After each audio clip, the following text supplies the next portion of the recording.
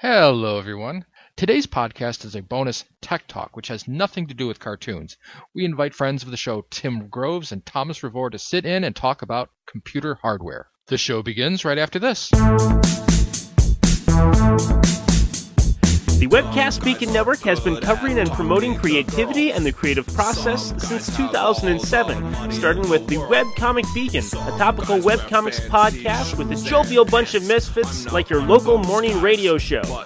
Also, the Webcomic Beacon newscast, recaps, reviews, and discussions of community and industry news relative to comic creators, especially of digital distribution.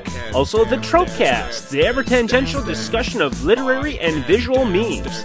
And finally, Web Fiction World. Before webcomics, there was independent and self-published web-release written fiction and literature. Find this all at webcastbeacon.com.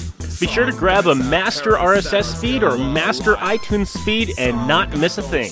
When they pee, they stand. Hey, welcome Animation Aficionados fans. This is a little offbeat episode where we're going to talk about technology and personal computing and all that good stuff.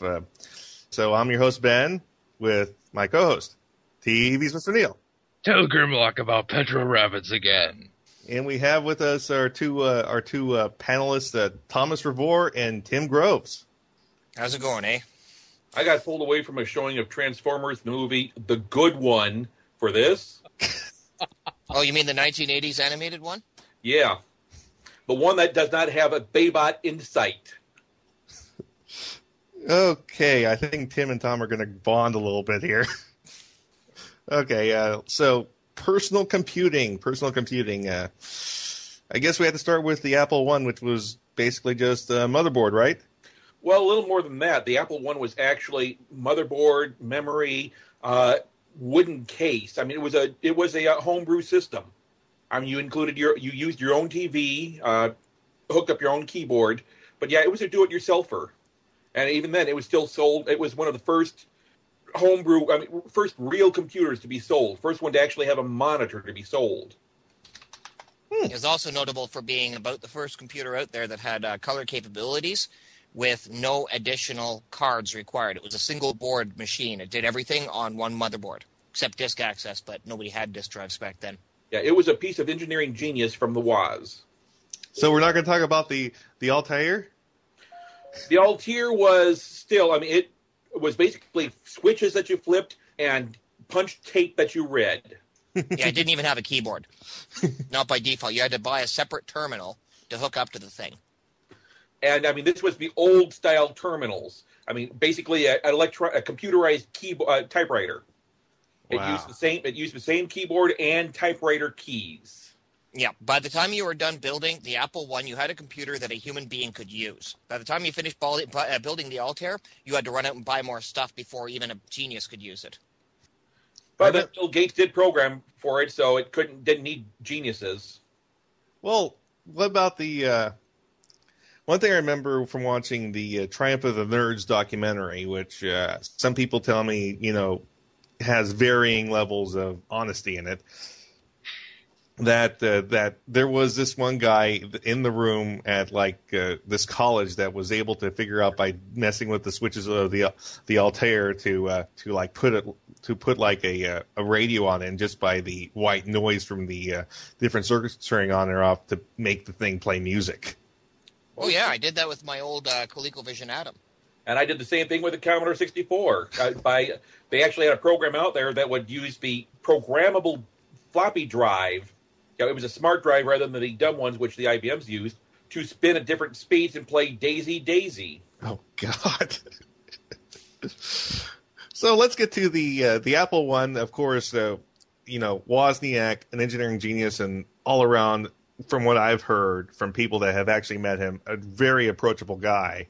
Very nice guy. Wonderful guy. Okay.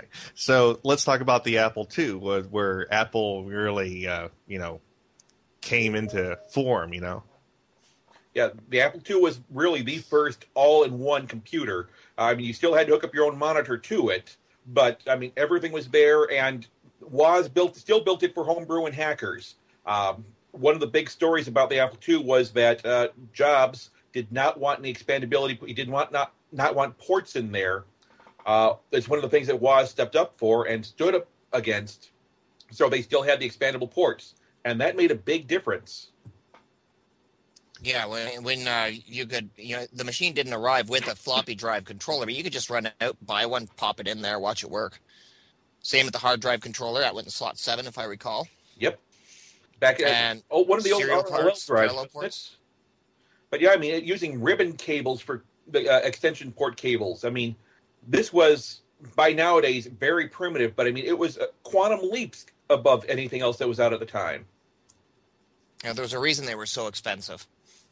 Because, yeah, for the price of an Apple II, without any add-ons, you could buy a full Commodore 64 system. But that Apple II is going to slap the C64 for performance. Yep. And if they had the same CPU, they're both based on the 6502. Well, that's one thing I remember from when they were interviewing the Woz about the engineering of it. You know, he was reading manuals that people had about these chips, and he was figuring out ways like, I can have this one chip do the job of 3 chips, and he was able to like eliminate all this extra, girth that many other manufacturers were just putting on those boards. Exactly. I mean, if there was one thing that was he was a genius at streamlining. One of my favorite hacks on the original Apple II board, and actually I think they carried it right on up to the Apple IIe, was that the video timing signal also served to refresh the DRAM chips. Mm-hmm. As opposed to having to stop the CPU to refresh all the DRAM some couple of hundred times per second, like the Commodore 64 had to do. So, one reason why the Apple II would slap the C64 for performance. I mean, remember the C64 came out several years after the Apple II. Even the IBM, with their first home release of the IBM PC Junior, I mean, which was, yeah. There was a dog. To say that it was a dog is being a compliment. I mean, chiclet keyboard. Oh, God. I mean, one 5 1/4 drive. I mean, this thing was... One 5 1/4 inch single-sided, single-density drive, 160K. Wow. But that was okay because the machine only had 128K. Yep. But the era of the Apple II was a pretty long era computer-wise, wasn't it? I mean, absolutely. Even after the introduction of the Macintosh, the Apple II was still the cash cow for Apple. Much to Jobs' disgust. And let's talk. They introduced the advanced version, the Apple II GS. I had one of them, sweet machine. Yep. That outperformed the Macs of the day. Had a color graphical user interface, which the Macs did not. Oh, Jobs was very unhappy with that development. So let's talk about one of my favorite blunders. But let's talk about the people involved. I mean, these were the years where what happened was, around this time, correct me if I'm wrong, but this was around when the Woz had his plane accident and he had to step away from Apple for a while. And yeah, that was in the early '80s. It actually wasn't that long before the Macintosh division started up. And the nicest way of putting it, then all of a sudden the inmates were running the asylum because no, it wasn't nearly that organized. Yeah, but then people like to pile on Jobs about it. I read his biography, very interesting piece of work, and him or the biography, both. Yes. Both. I mean, to say that he was a genius in his own way. I mean, was he a technology genius like the Woz? No, but he was a genius in his own way. Well, he was a marketing genius. He took the Mac and managed to convince people to buy it. Yeah. Despite the fact that every person, like every nerd out there, jeered at the silly thing. Because let's face it, it was a toy. It wasn't a proper computer. But it was also the first thing to really, Xerox really dropped the ball with the GUI interface. The Macintosh is what set the standard from that point forward. But let's talk really briefly about one of my favorite technological blunders, the Apple III. And if I remember correctly, Woz was not involved with this lemon at all, was he? No. But the Apple III and the Lisa were basically the same machine.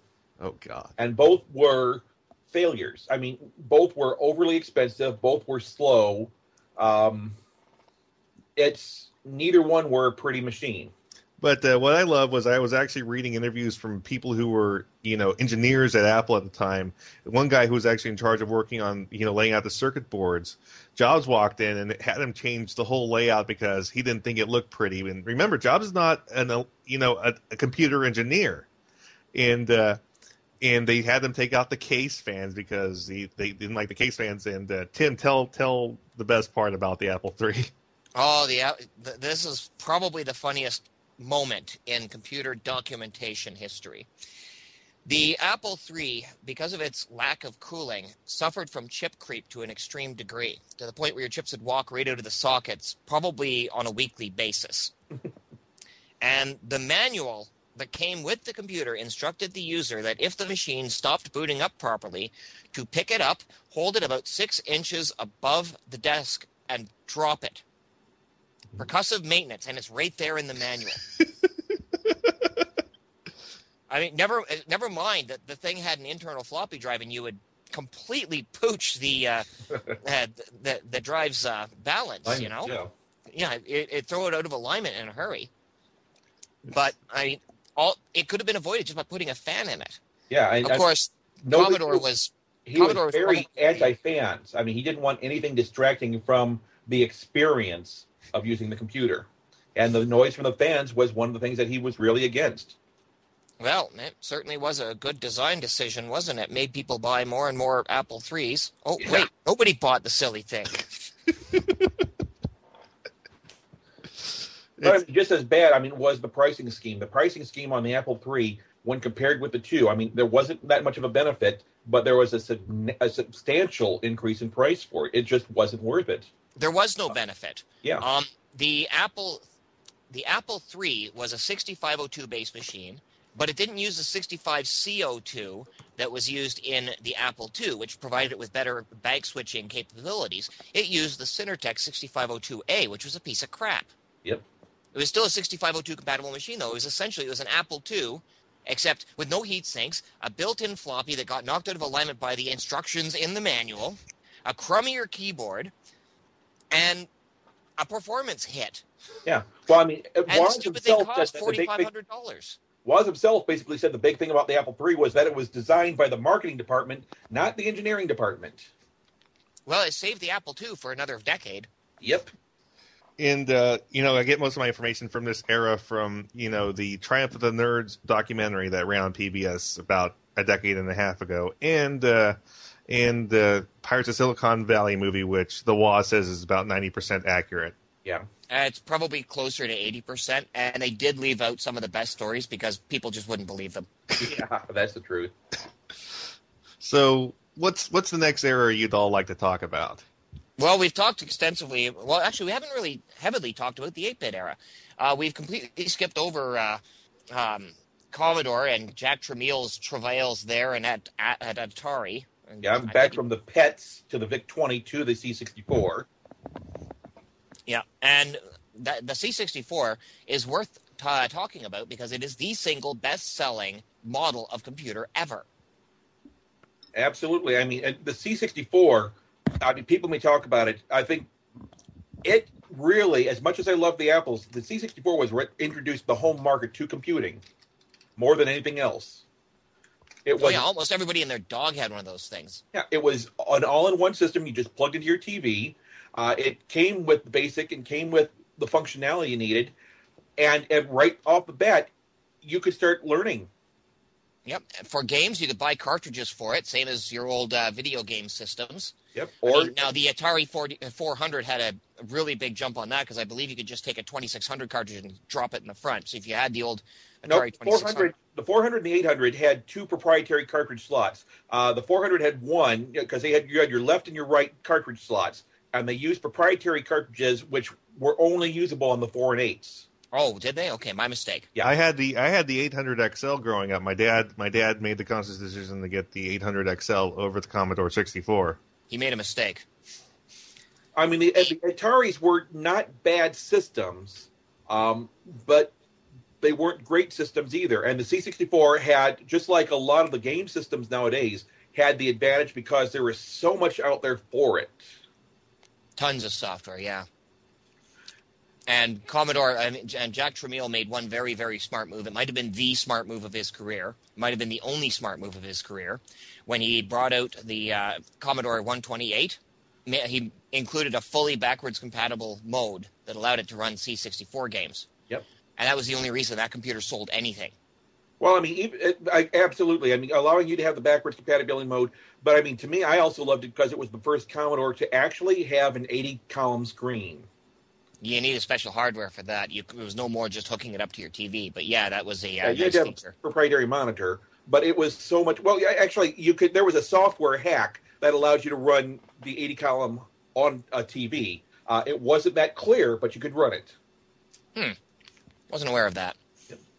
Wow. But yeah, the Commodore's designs were good.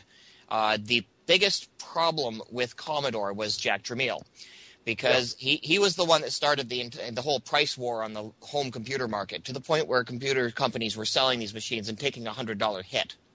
Wow. Yeah, and expecting to make it back on software, except that because all of the companies were doing this, it was kind of hard to unify the software. Right. Commodore and Apple also had what was probably the smartest marketing move ever, and that was having special deals with selling to the educational systems.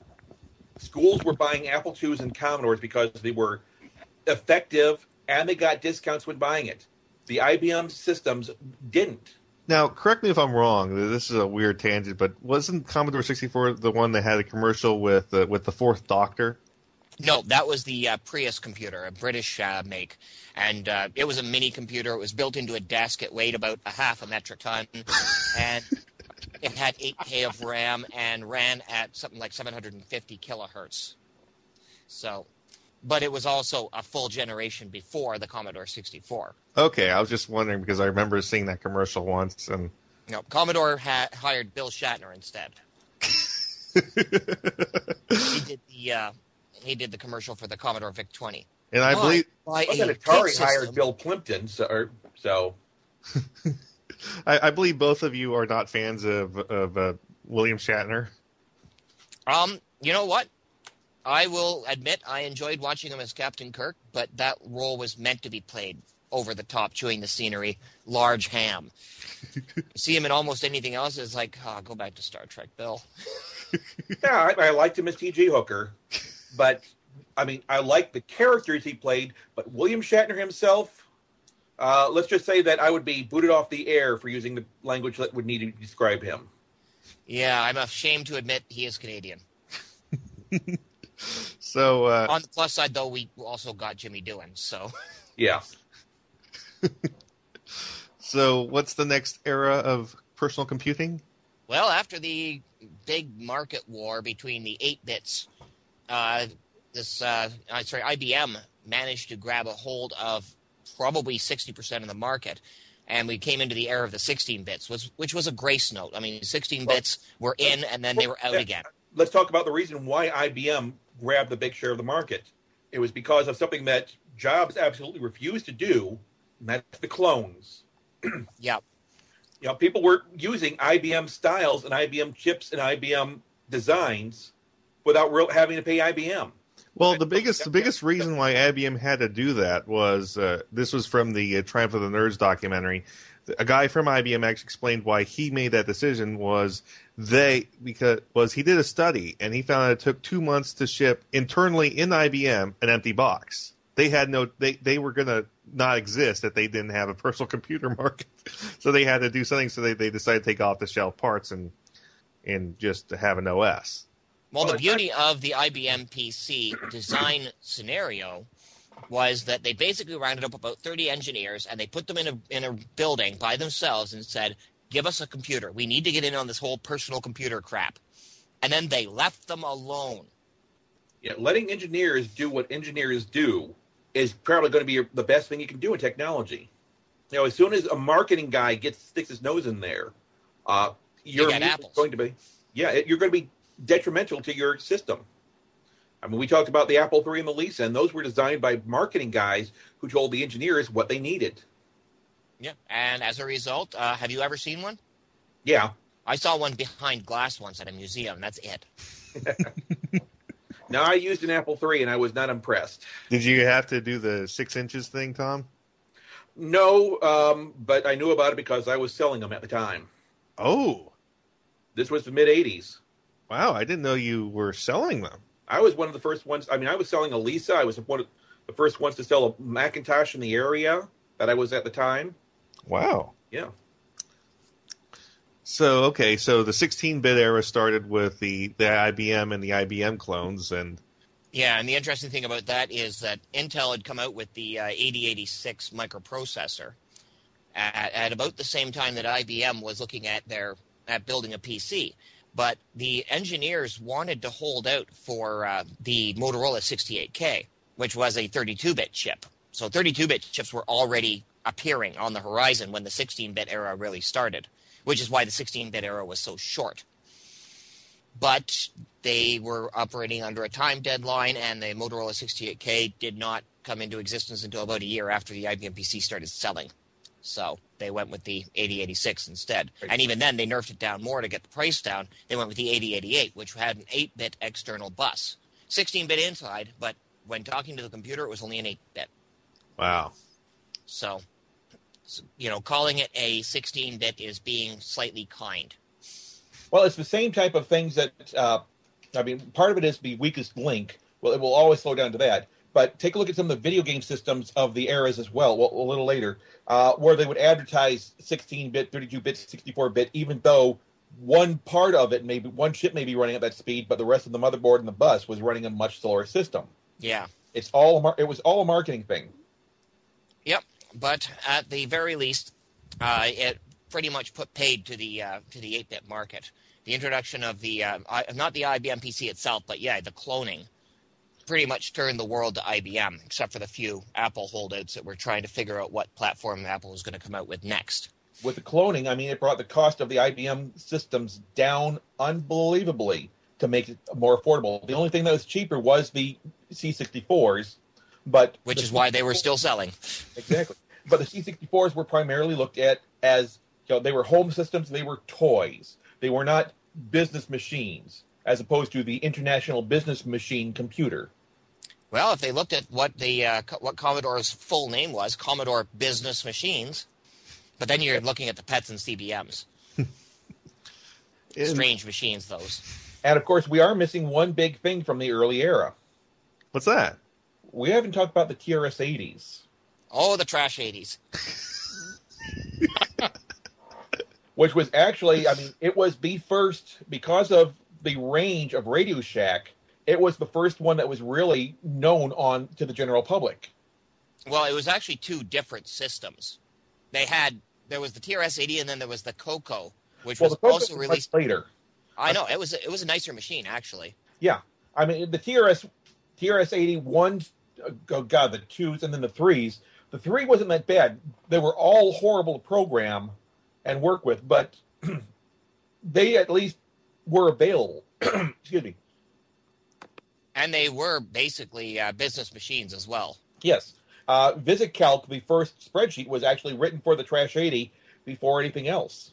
And, again... And VisiCalc became the killer app for Apple. And what I remember, again, from that Triumph of the Nerds documentary was the creators of VisiCalc were talking to an accountant friend of theirs, and they showed them how you could do one change and the whole spreadsheet changes, and this guy says, that's a whole week's work. Yeah, that's where VisiCalc really cleaned up. It was available first on the Trash 80, which, by the way, had a 64-column screen, which is just weird. But it got ported quick to the Apple II, and that's what caused Apple IIs to fly off the shelves into businesses, was the fact that, they could get VisiCalc on it. The Apple II, starting with the Plus, had 80-column capability, and it was standard in the E and C. So 80 columns, plus we've got a killer spreadsheet, plus there was a very good word processing suite available for it, meant those things just sold. But, the Trash 80 itself, I don't think had much market penetration. It was there. It was good for its day. It was very good for its day. Well, actually, it's good for its half a day. But I think more people are familiar with the Coco line than the actual Trash 80, which for some strange reason also get labeled TRS 80s. Coco, huh? Color computer. It was a vast difference between the Cocos and the the proper TRS 80. The Cocos did not have a separate keyboard. The Trash 80s did. So for the Cocos, the keyboard was built right into the console, same as on Commodore 64s and 128s and on Apple IIs, except for the GS. The TRS-80 was based off the Zilog Z80, thus the 80 in the name. But the Cocos ran on the Motorola 6800. Right, I was just wikiing that. Which is a much more powerful CPU, especially when the Coco 3 came out with the Motorola 6809 in it. That thing was actually 16-bit. Again, 16-bit internal, but only 8-bit external. Right. So we're still in the 80s, aren't we?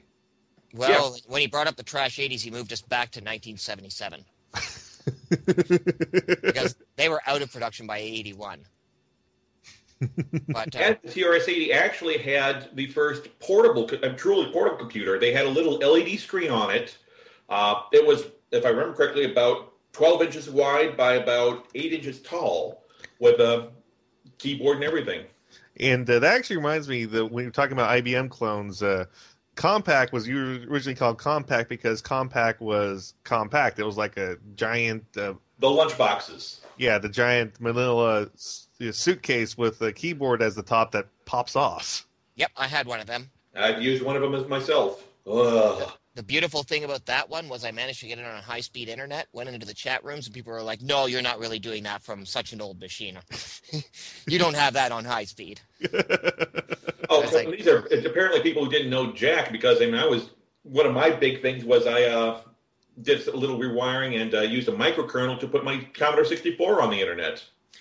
Yeah, that's cool. I think internet, but on high speed? Well, it was still going through the serial port. So, I mean, basically... So you were basically limited to dial-up speeds. Exactly. But I got an Ethernet card for my Apple II GS and put it on broadband. Wow, you could do that? It's got an Ethernet port. You can put it on broadband. Wow. You have to hack up a kernel for it, but because it certainly won't do it with the standard OS. But yeah, that's one thing I remember about Compaq was Compaq actually meant compact. It's that thing was... The suitcase is what I call it. It's They referred to it as a portable computer. I think most people refer to them as luggables. I personally thought it'd be a lot better if they put casters on it. It was huge. First, actually, I picked it up because I needed a sewing machine, and I thought that's what I was picking up. I got it home, and I opened it up, and I was like, oh, this isn't a sewing machine. It's a computer. And I had a 4 or 5 inch screen. To this day, I still get the shivers whenever I see amber on black. It was an awful little machine, but it worked. It worked, and you could move it with you with a medium amount of fuss.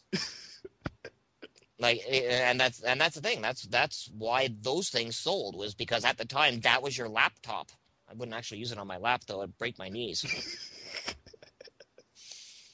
But that's what was available for mobile computing technology, and it hadn't been that long since a computer was the size of a refrigerator. Wow. When you look at the old PDP-11. We talk about it nowadays, but at the time that was, again, quantum leaps. For them to even something the size of a suitcase or the large lunchbox, to carry that around and have that portable, that was something that people would have never thought of 10 years ago, or 10 years before. Yeah. I remember watching Apollo 13 and hearing Tom Hanks saying, yeah, we've got this plan to build a computer that'll fit in one room. Now, that was late 60s, like 68, 69. And I'm not sure that the quote was quite relevant, because I think that the DEC PDP-7 had already come out. And it was the first commercially viable computer, the PDP-7. And it was about the size of a bar fridge. Wow. Apparently IBM cloned the Compaq back and had the IBM Portable PC 5155. It wasn't quite as good. Commodore also took a swing at that sort of design. Why would you do this on purpose? That's the thing. I'm looking at this thing, and they both look exactly the same. They both look absolutely hideous. Because at the time, that's what was available. That was the height of technology at the time. Right. There was no small motherboards. You had to use the full-size motherboard. If you've ever seen the old MFM or RLL drives, these were huge suckers. These were 5 1/4 wide. Probably about 3 inches tall. Wide. or 4 inches tall. I mean, they were as slow as can get out. Proprietary cards, they were monsters. Yep. And they held 20 megabytes of data. If that. And at the time, people were looking at it going, "Oh, I'll never fill that up." Oh, believe me, back when 20 meg were the standards, I sprung for a 200 meg hard drive, and everyone's going, "What are you going to do with that?" Kill it. Lucky to fit one game on that. Lucky to fit one browser on that. Yeah, Nowadays, I can't even install an operating system in that space. There's no modern operating system that I can install in 20 megs. I tried paring down Slackware 3.3, and that's a 10-year-old operating system. Tried paring it down to fit in 20 megs. No, smallest I could get it was 35. Wow. No graphical user interface. Nothing but the basic system tools necessary to start the OS and get it on the network. Because I figured if I can get it on the network, then I can have some other computers serve everything. Didn't help. Couldn't do it. Okay, so what else was going on in those wild and wacky 80s? The wild and wacky 80s, that's one way of putting it. Well, yeah, I'm trying to think, because we've covered the main ones. We talked a little bit about the Altair and the homebrew systems. We've talked about the early Apples up to the Mac. We've talked about Atari. I do have to interject. The first computer I used was a video game system called the Bally Arcade System, which was sold and later became known as the Astrocade system.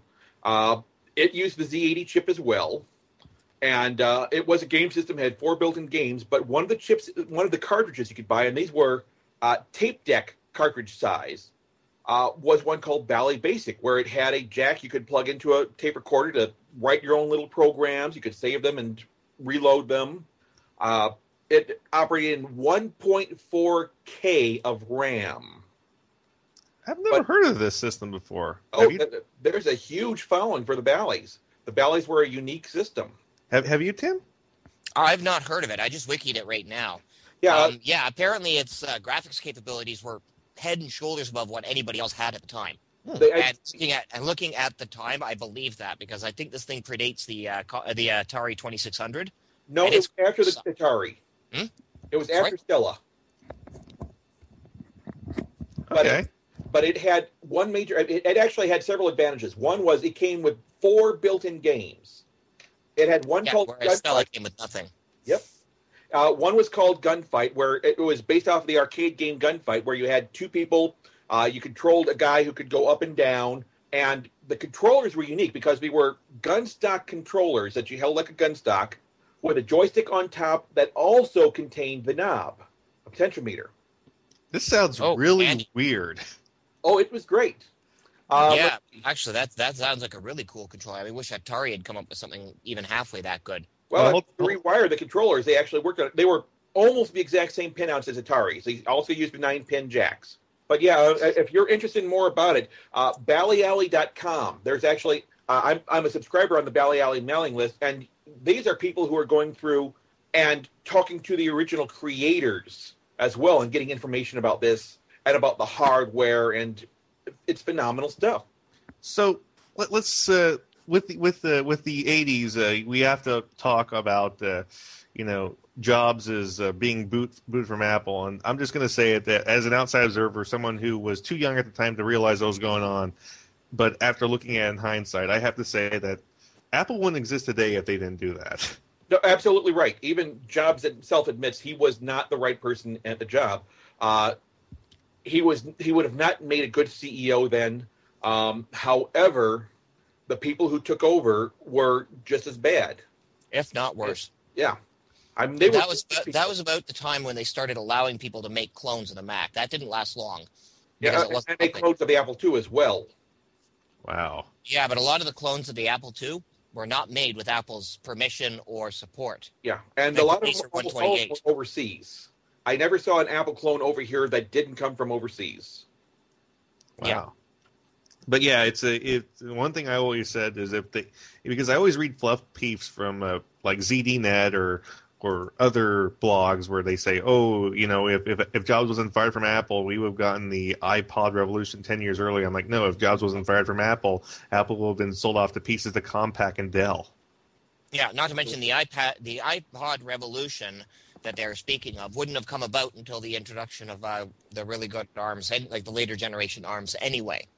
Well, Apple did not invent any of the technology that went into the iPod. They just said, hey, watch this. but I will say, I mean, I'm one of the people who was a fan of the Newton. Oh, yeah. Me too. And I went from there to the Palm Pilot. Yeah, well, I didn't. I went from I went to the handspring visor. I had one of them too. Which that's just a Palm Pilot though, made by Handspring. Exactly. I mean, the people who founded Palm basically got booted, went over, made their own company, which used Palm OS, and I mean, the visor phone was actually the first smartphone. But we're skipping over a whole decade here. Let's first talk about back here. 1991 in Helsinki. I think Tim knows where I'm going here. Oh yes. A new OS was born. Not really new. You got to remember, it's a two-part story, the creation of the GNU Linux system. Part of it's Richard Stallman, because, yeah, Unix had been around forever. Yeah. But it wasn't really on the micro platform. It was on Big Iron. And there were some attempts by some companies to produce microprocessor-based Unixes, including IBM. I believe they came out with one. I know Apple did. I don't know about a micro one. I do know that they did have it for their mainframes. A lot of them were using it. And, man, they were using it back in the 70s, and it was slow, clunky. Oh, God. AT&T had a version that was run on the IBM home systems. AT&T actually created Unix. Yeah. And it was, I mean, good Lord, 40 floppies, 45 and a quarter floppies. If your system went down, you spent the next couple of days loading it up manually. Yeah, it was a dreadful, dreadful thing, but it was also a standard. It was a standardized operating system. There were 15 different versions of it out there made by various people, but they all worked the same, and you could take the software from one machine and recompile it on another, and it would just work. I mean, Unix was responsible for the C compiler. It was responsible for the entire idea of desktop publishing. I mean, that's actually one of the two jobs Unix was written for, was desktop publishing. And it's an extremely influential system, but it wasn't really around on microcomputers. And Richard Stallman said, well, why the hell not? So he started porting it. It was the kernel that was killing him, though. And they were working on a kernel they called HERD, which was a doubly recursive acronym and a really stupid name, but they couldn't get it to work. They were fighting with their kernel, and then, up in Helsinki, Linus Torvalds pops up and says, I want to build a kernel for a Unix-type system, but I don't have the rest of the Unix. So he emailed Richard Stallman and said, can we use the GNU tools that you're building with the Linux kernel just so we can get this up and running? And he said, sure, why not? My kernel isn't working. Richard Stallman is very bitter about that decision today. Well, we actually, if we can, let's jump back to the 80s for a second, because you talked about the C programming language, and we skipped over what was in a system far beyond anything else at the time, and it was actually the first home system to use the C language. And what system is that? That was the Commodore Amiga. Okay, yeah, the Commodore Amiga.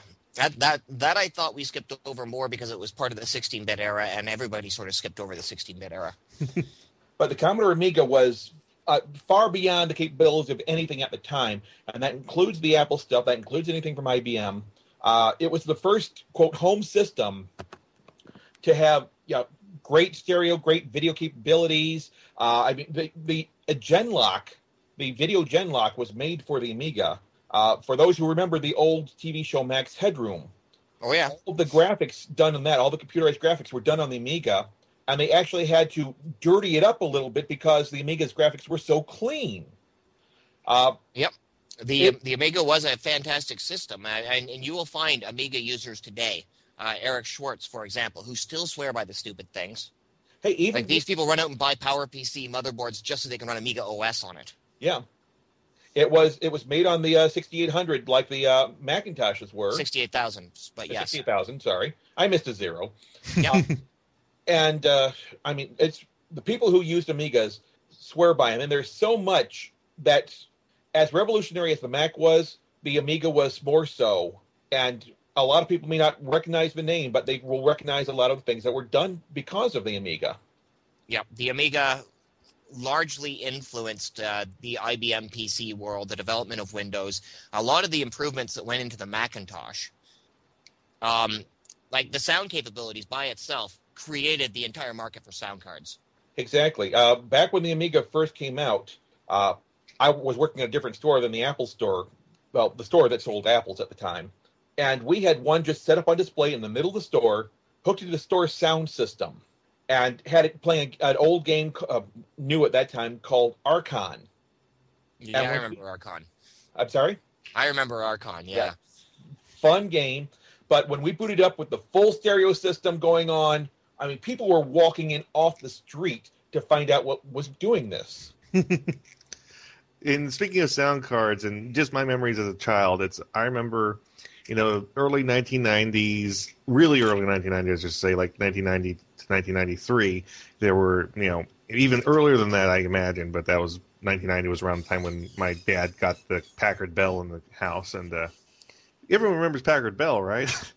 Anyways, I remember the sound cards around there was the Roland that was basically had like this box that came with the sound card. Remember that? Yeah, you actually had two styles of sound cards.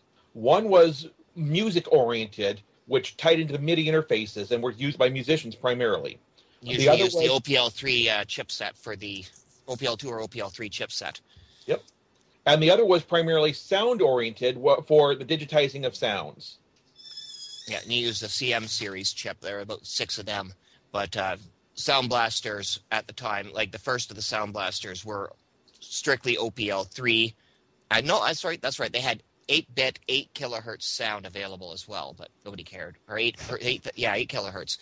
But really, it was about the MIDI at the time. All the old games from that era used MIDI. And then there were the games that started having audio, where spoken dialogue. And one thing I have to remember though is, back in 1990, we had the Packard Bell, and every time we wanted to play a game, we had to like boot out of Windows, go back into DOS, restart the system into expanded memory versus extended memory mode. Oh Lord, don't even get me started on that, because that's a whole nother kettle of fish. Like if I wanted to play like a Wing Commander or another game like that, I had to restart the system into expanded memory mode. Yep. That's just an example of where IBM screwed up. But we'll come back to that in a bit. I wanted to drill a bit more on sound cards, actually, because, you mentioned having the Amiga set up back in 85. 87, I believe. 87? Okay, well, yeah, the Amiga came out in 85. That's where I was getting the information. Yeah, the AdLib card came out in 87. Now, it was an OPL2-based machine, rather. So it could do 10 voices of what sounded like speaker beeps. I actually had an AdLib card on that old Packard Bell. Yep. They sounded dreadful, honestly, but when you consider that all you had was single speaker beeps on the original IBM PC, slapping this thing in here about tripled your sound capability. But at the same time, we've got to cross over, because when we talk about audio, one of the big things that the Commodore 64 had was the SID chip. Yeah, which was basically a 3-voice 16-bit synthesizer instead of a 10-voice 12-bit synthesizer like the OPL2. Yep. And then in 87 you had the Sound Blaster, which also had 12 voices. It only had square wave, and it was 8-bit synthesizer, which meant its sound quality was about on par with that of the VIC-20. And then in 85, 2 years before these two cards came out, the Amiga had 16-bit sampled sound, 4 voices of samples, like true audio capability. It's no wonder that the people who started using Amigas back when they first came out still swear by them, because they were brilliantly designed. Exactly. They had 4,096 colors when IBM PCs had 6, and Tandy's had 8. Actually, I think Tandy's got up to 16 in the same era, but still, 16 versus 4,096, go home. The paint programs that were being used then, whereas you could do some phenomenal stuff on them. I remember some of the demos that we ran, because one of the demos we had was a waterfall where it was just cycling the colors through, which is a simple thing nowadays. But back then, it looked like the waterfall was moving because of it. Not animation, just color cycling. Yeah, I remember doing that on the old VGAs. I never got a chance to work on an Amiga, sadly. They were beautiful systems. I mean, you had the original one, which is the Amiga 1000, which was a square box, basically, with a 3.5 built-in drive. You booted off a floppy drive like you did with a Max. Then they went to the big system, which was the 2000, and which had the built-in video toaster, and at the same time, which was another reason to have one of these machines, by the way. Yeah. I mean, we talk about desktop publishing.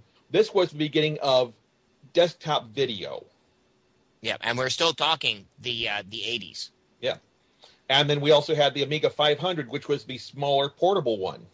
Looked a lot like a Commodore 128, actually. Well, actually, the other way around, because the 128. Oh yeah, that's right. The 128 was designed after the styling of the 500. Yeah. Yep. So can we talk about the extended versus expanded memory and why I had to reboot my system?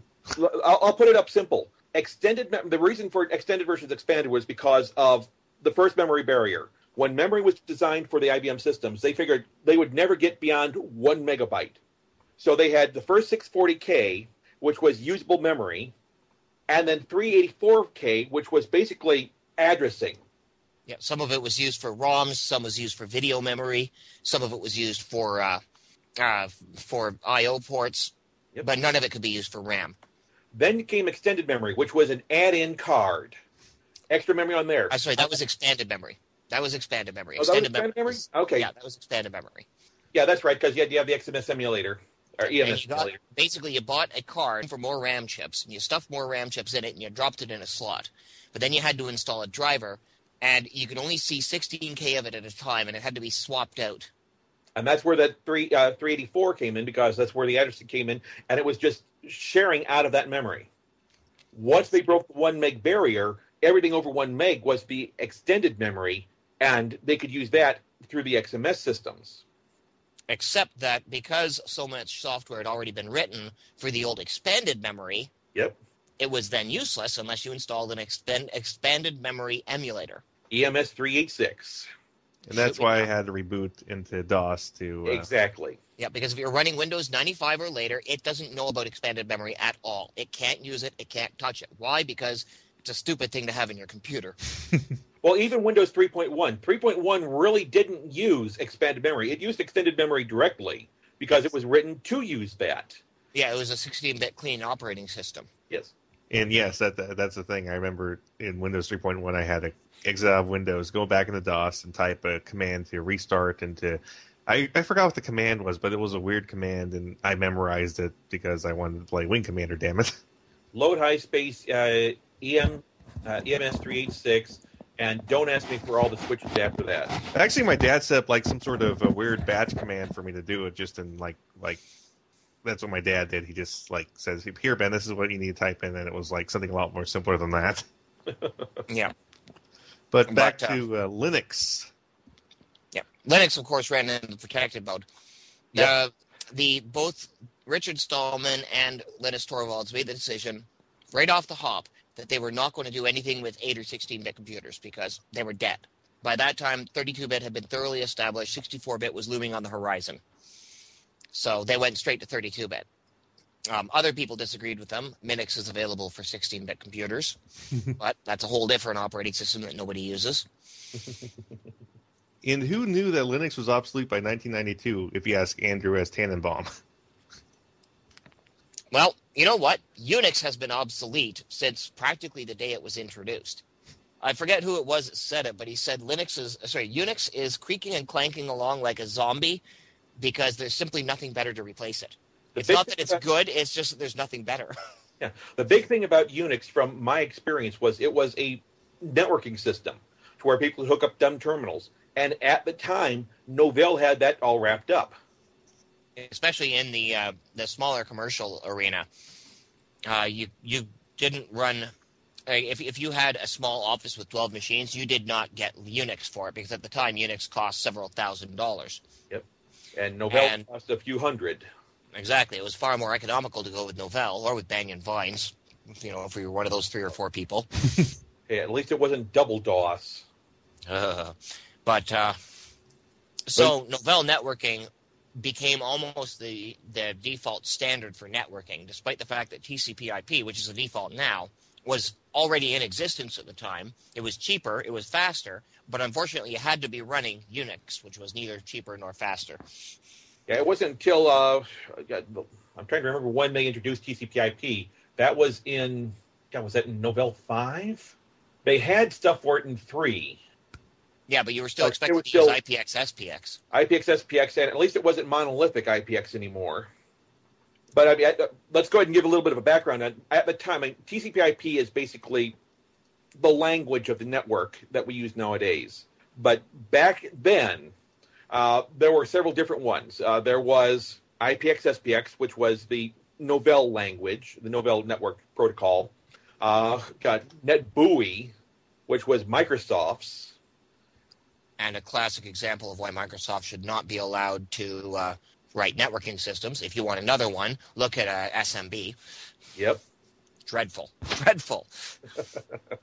But yeah, this is getting into the era where I was using computers, but I was still a child, and I was still, it's what I remember is, I was actually building my own systems when I was not even a teenager yet. Every time my dad bought something new to put into the Packard Bell, we put it in there, and I think by the end of it, the only thing left original of that thing was the case. Yeah. And how old are you, Ben? I'm 29. 29. So yeah, when I started building new systems or like building systems from scratch, it was the Apple II days. So but then I'm the old guy here. I don't know about that. Neil, this is starting to get into the era where you were around. Were you messing with computers then, Neil? Not really. Neil, are you kind of bored with this? No, I'm listening. I'm fascinated. I just don't have anything to contribute. Okay, just want to make sure because this is really interesting to me. Okay, so yeah, I remember messing around with that old Packard Bell. It was I remember what was it? It was like I remember because I remember motherboards had different size parameters and this is around the time my dad was trying to teach me to be a computer guy, and some of the lessons worked, some of them didn't. He gave me this book about the history of personal computers and about it, taught me about the the eras, the 86 era, the 386 era, the 486 era. Well, that's because you talk about that, and that's actually one of the things when we talk about IBM systems and Intel systems nowadays. Everything is descended from the old 8086, 8088 chips. To the point where any Intel hardware, any PCI Intel hardware shows up on the PCI list with a device manufacturer ID of 8086. Yeah. I mean, from the 8088s, 8086s to the 8088s. That's why we went to the 80286, 80386, 80486, and then the Pentiums, which were really the 80586. Except that Intel was getting sick of that naming scheme. Yeah, they wanted something a little more marketable. Yeah, it's. I remember we didn't get a Pentium when the Pentium came out. We still had a 486, but it was like a 486 Plus. Do you remember when they were making 486 Plus processors? Well, during the start of the Pentium era, there was a lot of attempts to bring 486s up into what they were referring to as the modern world. So you had chips that were basically Pentiums, but scaled down to a 486's pen array. The 486 turbos, and the 486 Plus. So you had they were basically crippled Pentiums. Yeah, they were, and because the Pentium is a 32-bit chip externally, but once again, and this is the story with an awful lot of CPUs. Internally, it was a whole different animal. It was a 64-bit RISC chip. It was actually a point where Intel pulled off something really crazy good, and I think they were doing to try and finally put down NEC and AMD, who had been building clones of their chips forever. And well, that was partly Intel's fault because Intel did let AMD be one of their manufacturers for one run of chips. Yeah, and AMD assumed that meant for all of their chips. That's true. And so when Intel came out with the Pentium, they vastly changed the internal microarchitecture. So that basically what the Pentium was a complex instruction set interface to a reduced instruction set chip. So it took the complex instruction set and broke it down into 3 or 4 RISC commands and then passed that on to the RISC processor and said, here, hold this.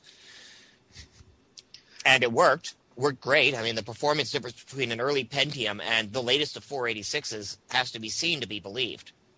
It was a substantial improvement in performance. It's basically akin to a Pentium nowadays matched up against a Core 2 Duo or an i3.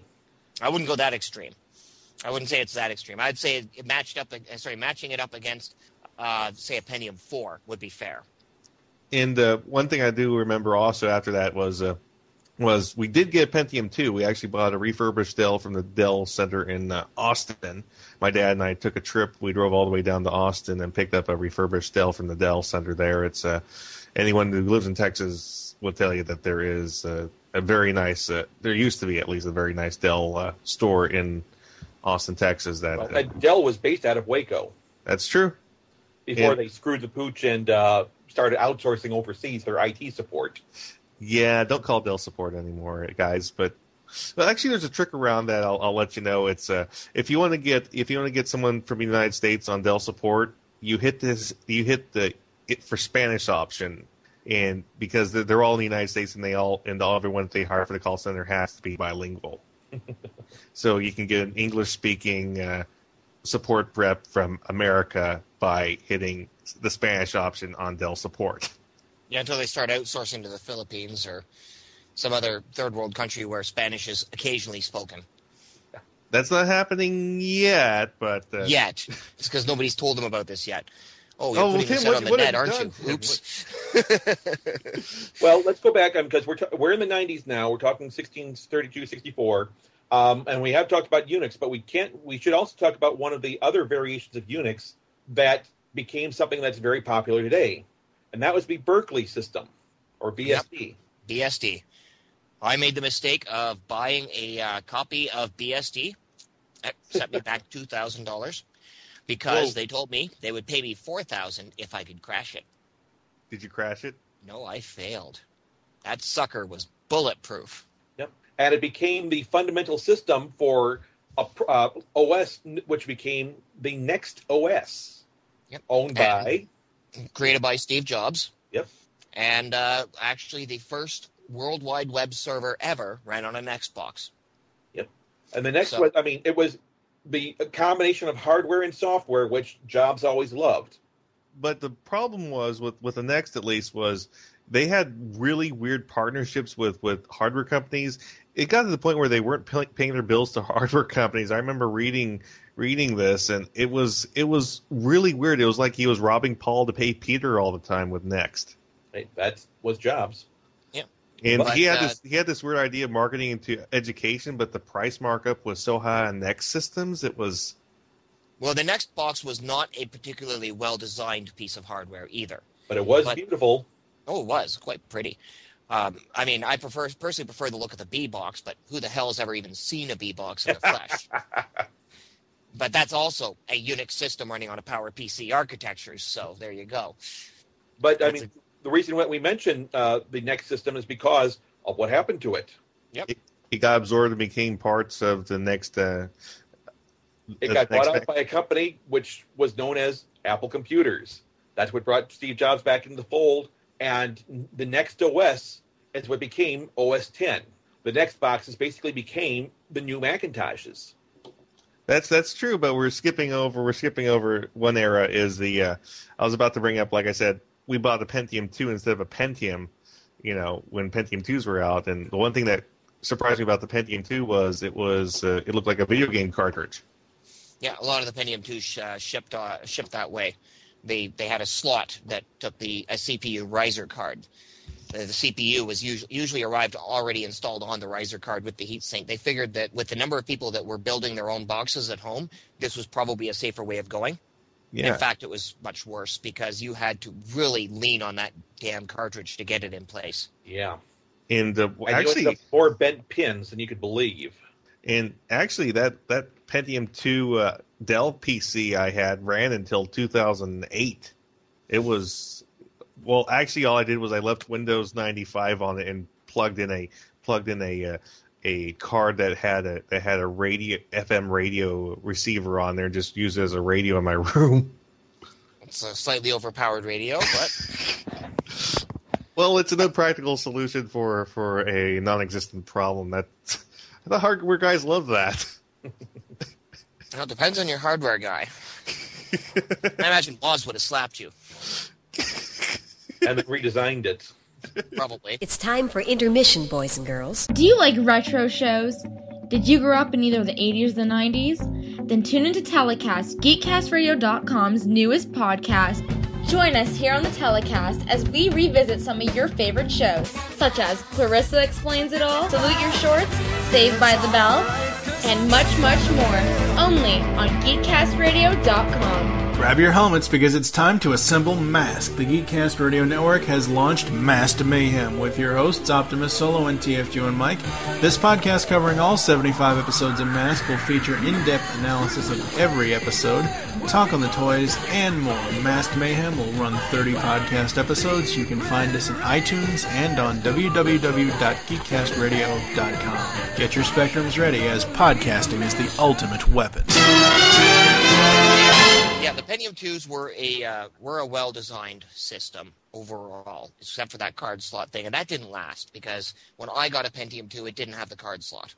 It had a zero insertion force socket right on the motherboard, and then the Pentium 3 came out, and it was probably the finest chip that Intel designed for quite some time. Actually, after the Pentium 2 is when we jumped ship because we were reading that the AMDs were the Thunderbird, the AMD Thunderbird had some pretty good performance, and we decided to jump there. And then I burned through 3 CPUs in a year.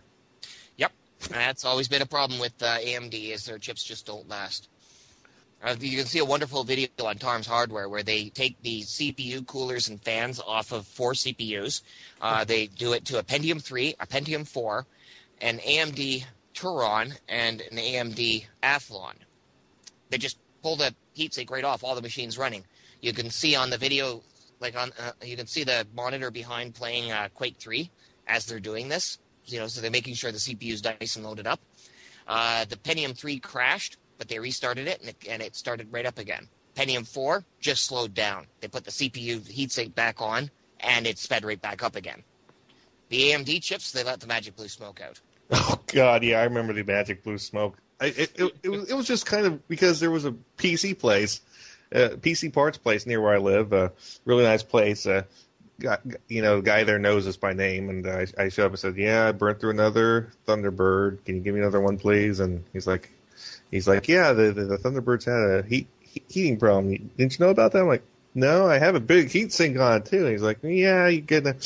So after that we jumped to Pentium 4, and Pentium 4 had the performance I wanted and the speed I liked. And strange thing about the Pentium 4 though is that clock for clock it was less powerful than the Pentium 3. It's just that it had a lot more clock cycles to play with. Pentium 4 was available up to 3.2 gigahertz, whereas Pentium 3 topped out at around 500. I had my first multi-core system, however, with Pentium 3s. I had dual Pentium 3s. Two physical CPUs, and I've never been able to break myself of the habit since my current machine has paired Xeons. Wow. Extension card or? No, it's built right in the motherboard. I've got an HP XW8200. Ooh, nice. Yeah, because most of the multis that I've used were the servers based, so they were all just the flat PCI cards, and then you'd insert the cards in there with the processors on them. Yeah, I've seen a few like that. Actually, Cell Broadband Engine was available in that sort of design. Never got my hands on one of them, damn it. Well, they're expensive. I know. That's why I didn't get my hands on them. Yeah, that chip excited me. I thought when that came out, okay, Apple's going to look really stupid for having switched to Intel now because this thing slaps anything Intel has out right now. And then, of course, Intel came out with the Core 2 Duo, which was a little bit more powerful than the Cell Broadband Engine, despite the fact that the Cell's a 9-core chip. Well, remember, too, I mean, to branch off from that, the reason the Cells weren't really available to Apple was because Microsoft bought them all up for those freaking Xboxes. Cell never went into an Xbox. The first commercial use of the Cell Broadband Engine was in the PlayStation 3. Okay, sorry, it was PlayStation. I knew that was one of them where they bought all of them up. And the PlayStation 3 used to be a really lovely Linux machine until something took that away. Yeah, well, the less said about Sony, the better. Because at first it was like, we embrace the Linux community. You can load other OS on there. We don't care. And then all of a sudden it's like, and it's gone. Well, one of the 10 fastest supercomputers in the world was over at MIT, and it was nothing more than a ton of PlayStation 3s. PlayStation 3s. Yep, hooked up in a Beowulf array. Yep. I believe they're currently suing Sony, aren't they? Because all of a sudden they lost that computer. Yeah. And I know the U.S. Air Force had a similar Beowulf cluster made up of PlayStation 3s. They're currently suing Sony. Yeah, well, I mean, they definitely deserves it, because I bought my Sony PlayStation 3 because of the Linux capability. It was advertised for it. Me too. And that's breach of contract. Yes, it is. However, unless you personally own a megaton range nuclear weapon, there's not much you can do about Sony. And if I had one, I'd be really hard pressed. I mean, I'd be ignoring Sony. I'd be going Cupertino or Redmond. Cupertino or Redmond. Tim is not an current Apple fan, Tom. I love my Apple. We're talking right now on my MacBook Pro. 5 years old, and it still holds up to a lot of the current systems. Core 2 Duo 2.4. Yeah, my machine, my laptop, that is not the dual Xeon machine. That thing weighs a frickin' ton. I wouldn't want to lug it around. My laptop is Core i3. Yep. And I'm sorry, but they slap the Core 2 quite handily. The power level difference is just remarkable. But I mean, a MacBook Pro running Core 2 Duo will do 90% of what the average person needs. I saw a spoof of the Mac versus PC commercial. You know, the one with the two guys? I'm a Mac, I'm a PC. Yep. Yeah. And the caption said, and since all you do is look at lolcats and check out Facebook, we're functionally the same.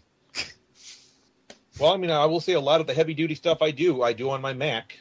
And what I don't do on my Mac, I do on my Hackintosh. Yeah. Whereas all my machines run Linux, and when I'm doing heavy-duty stuff, I'm talking video rendering.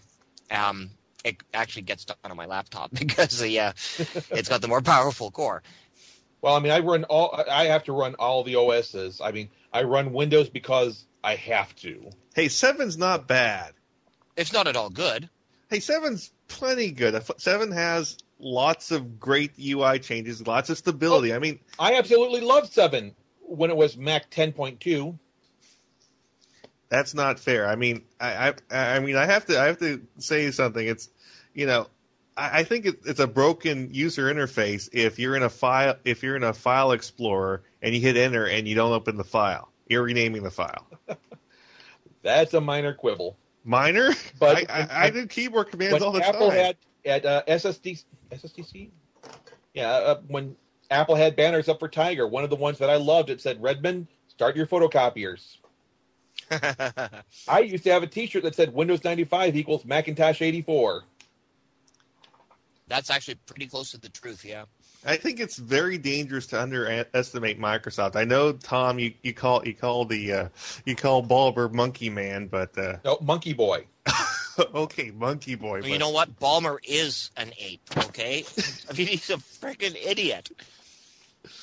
Hey, I love that Windows 1 commercial he did. Think of a did. negative adjective, and it applies to Steve Ballmer. Hey, I love that Windows 1 commercial he does. He's so happy and excited in that. You remember the one? It has a clock. It has... Come on. Yeah, I remember that one. You know what, though? I mean, what's amusing about Windows 1 was that Microsoft deliberately ignored the idea of window over window. They made it a completely tiling window manager because they did not want to get sued by Apple. Is this developers you sent? No. This is the other original one. This is a different one. This is the Monkey Boy. Okay. Oh, is this the one of him bouncing around the stage like an idiot? Yeah. Yeah, I've seen that one. Yeah, I mean, I've always said, to me, the big difference between Apple and Microsoft, forget the fact that Microsoft, the only thing they've ever innovated was Microsoft Bob, but even that was stolen from little computer people. You've got Steve Jobs, who came out calm, cool, collected. I mean, the persona of cool. And on the other hand, you've got Microsoft that has Ballmer bouncing around like an idiot, has to have celebrities up the yin-yang saying, oh, this is the greatest thing since sliced bread. Oh, and what I really love is all the Windows 7 commercials that came out when they introduced that, pointing out all the brand new features in Windows 7. And I was sitting there going, yeah, Linux has had that since 95. Linux has had that since 97. Yep. Keep crying, guys. I mean, I showed somebody a copy of KDE up and running, and they said, my God, now I know where Microsoft stole their interface. Yep. KDE and Windows 7 look practically identical. So Tom, except that KDE is still better. So Tom, you ever use Linux? Yeah. My Okay. servers run Red Hat. I've used Ubuntu. I've used several. I mean, hell, I was using Slackware when you bought them on floppy disk. Well, bought them at swap meets on floppy disks, and you paid for the floppy themselves. So what's the so Ubuntu, is that the one you didn't quite like, Tim? The one that you said it's too simplified Linux? It is, but I have been using it because I cannot, the biggest problem with the Linux world, and it is a substantial one, okay? It's nothing to do with the operating system itself. It's the fact that there's no centralization.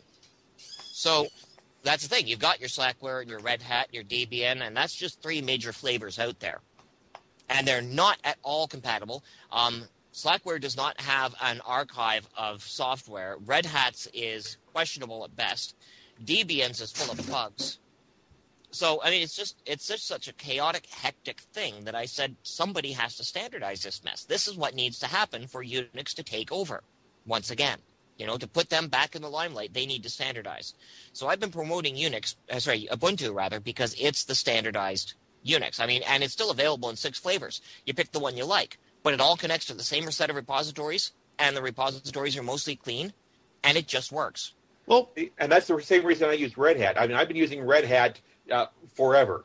Yeah, but Red Hat is really more oriented towards the business consumers. And that's a lot of what I use. I mean, to me, I use it as I don't use it for desktop stuff. I use it for server stuff, and it's fantastic. The only thing better is Slackware, except that Slackware is a nightmare to maintain. Exactly, and the RPM system, which we use with Red Hat, I love it. Between RPMs and Yum, for the listeners who don't know what we're talking about, RPM is the Red Hat package management system, where it's the installation bits for drivers and programs, stuff like that. And Yum is an automatic update system. I have trouble taking any software named Yum seriously.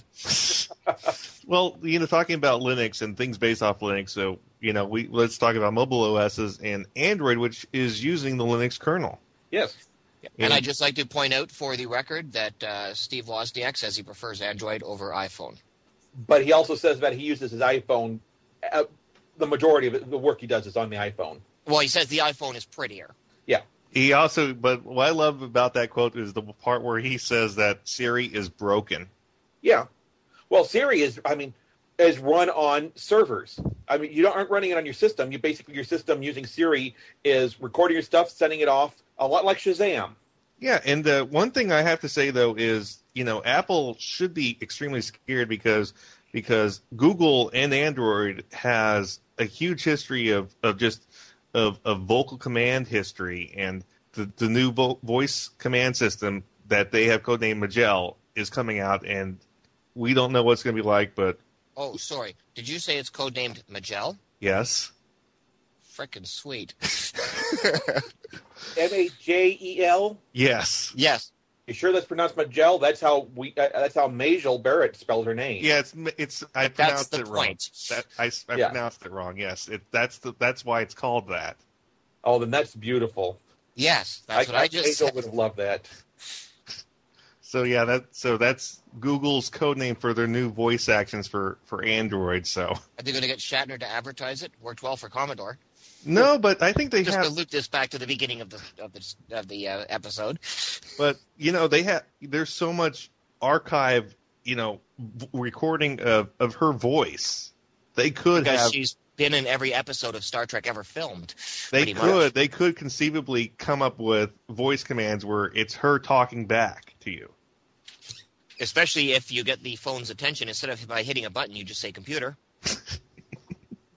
So I'm guessing I got both of you on board for that. Oh yeah, There's a lot about I was Android on I board like. with- I just happen to prefer my iPhone. I mean it. I prefer Android. I mean, largely the choice of OS is anymore becoming a matter of personal taste because They all do the same thing now. Really, honestly, they do. The question is only, how does it look? Their Linux has an advantage because it's so easy to change how it looks. You just download a different theme package. Actually, you can change it even more extensively than that. You can change the way it works by downloading a different window manager package. But, I mean, that's it. And it's largely cosmetic. The internals of the OSs have largely become the same, to the point where even Linus Torvalds says... I mean, I think that one of the things that Apple had a problem with, and I wish they would have done it, was changing the disk format system, because there were rumors, and they had it done internally, to where they were going from HFS to ZFS, which was a much more functional system. They're still clunking along on NTFS over with Microsoft. Which is a dreadful dinosaur. It's been around since the 80s, and it hasn't gotten any better. And, there's been other attempts to make new OSs that are failures. I mean, I'm a Google fan, and I love lots of what Google does with the technology-wise, but Chrome OS was a misstep because they made it way too expensive to go in. Anything that uses cloud computing exclusively is a bad idea.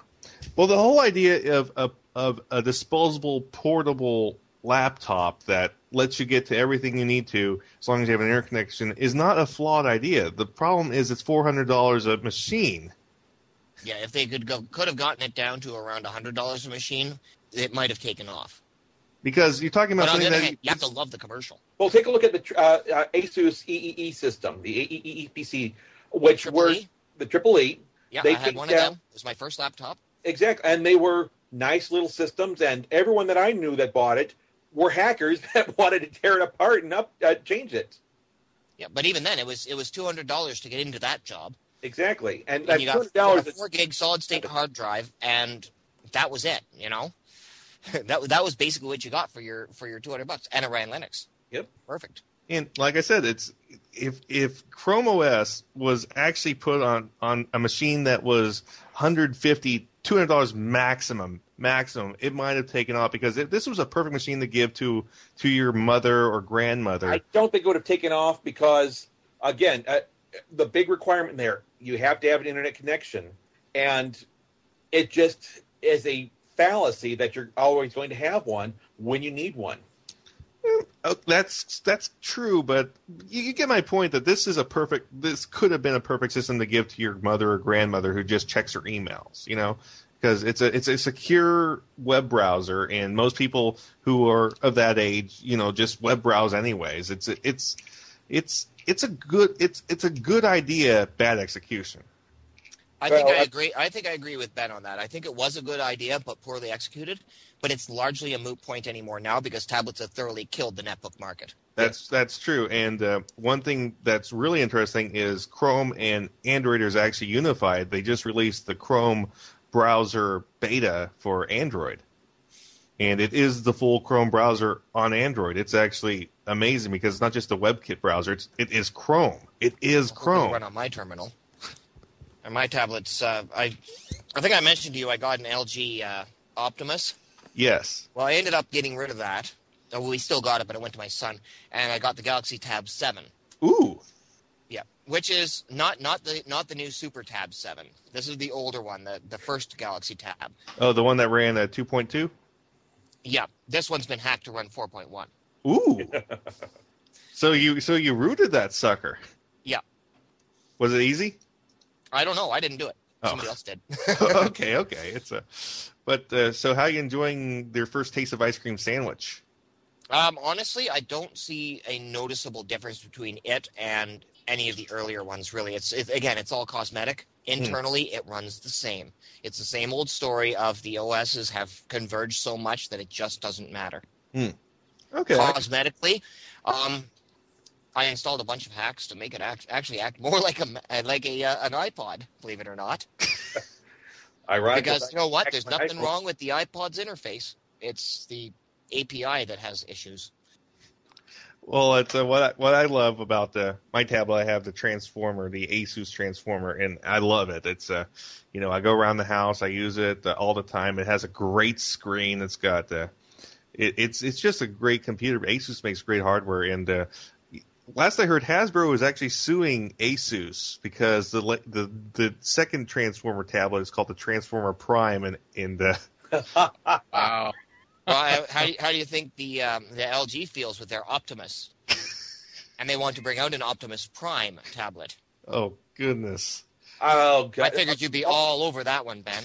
Oh goodness! If they have Peter Cullen doing the commercials, I'll buy one. Really? You'll buy an Android, Tom? Hey, I like the Androids. Good. But, I mean, like I said, for the function, for what I use a tablet for, like my iPhone serves me, especially with it hacked.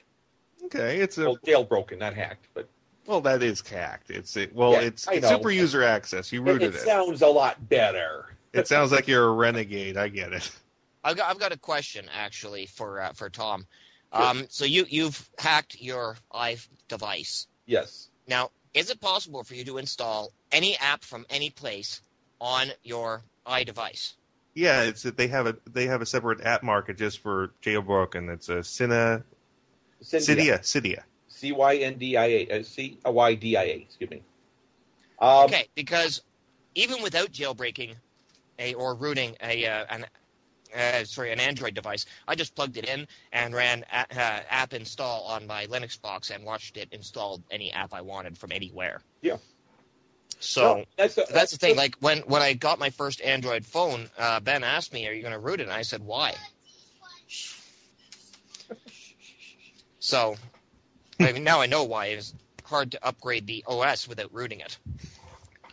Yeah, it's but I never rooted mine, and I have a new Galaxy Nexus, and I absolutely love it. This thing has a screen that is amazing, and like I said, I love the face unlock, and I love the fact that I have the NFC chip in there, and I can pay for food at a fast food place by just waving it over the thing, and every time. Me. As a computer security guy, that really scares me.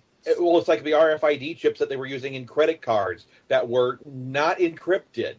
I mean, my God, walk through with an RFID reader and you've got everybody's credit card information. Well, actually, I have to put in my PIN first to activate the card information. If it's not just automatically always on there, so I had to consciously do that, put that on there. As soon as the payment's on, it locks itself again. So it's still a vastly bad idea. Yes.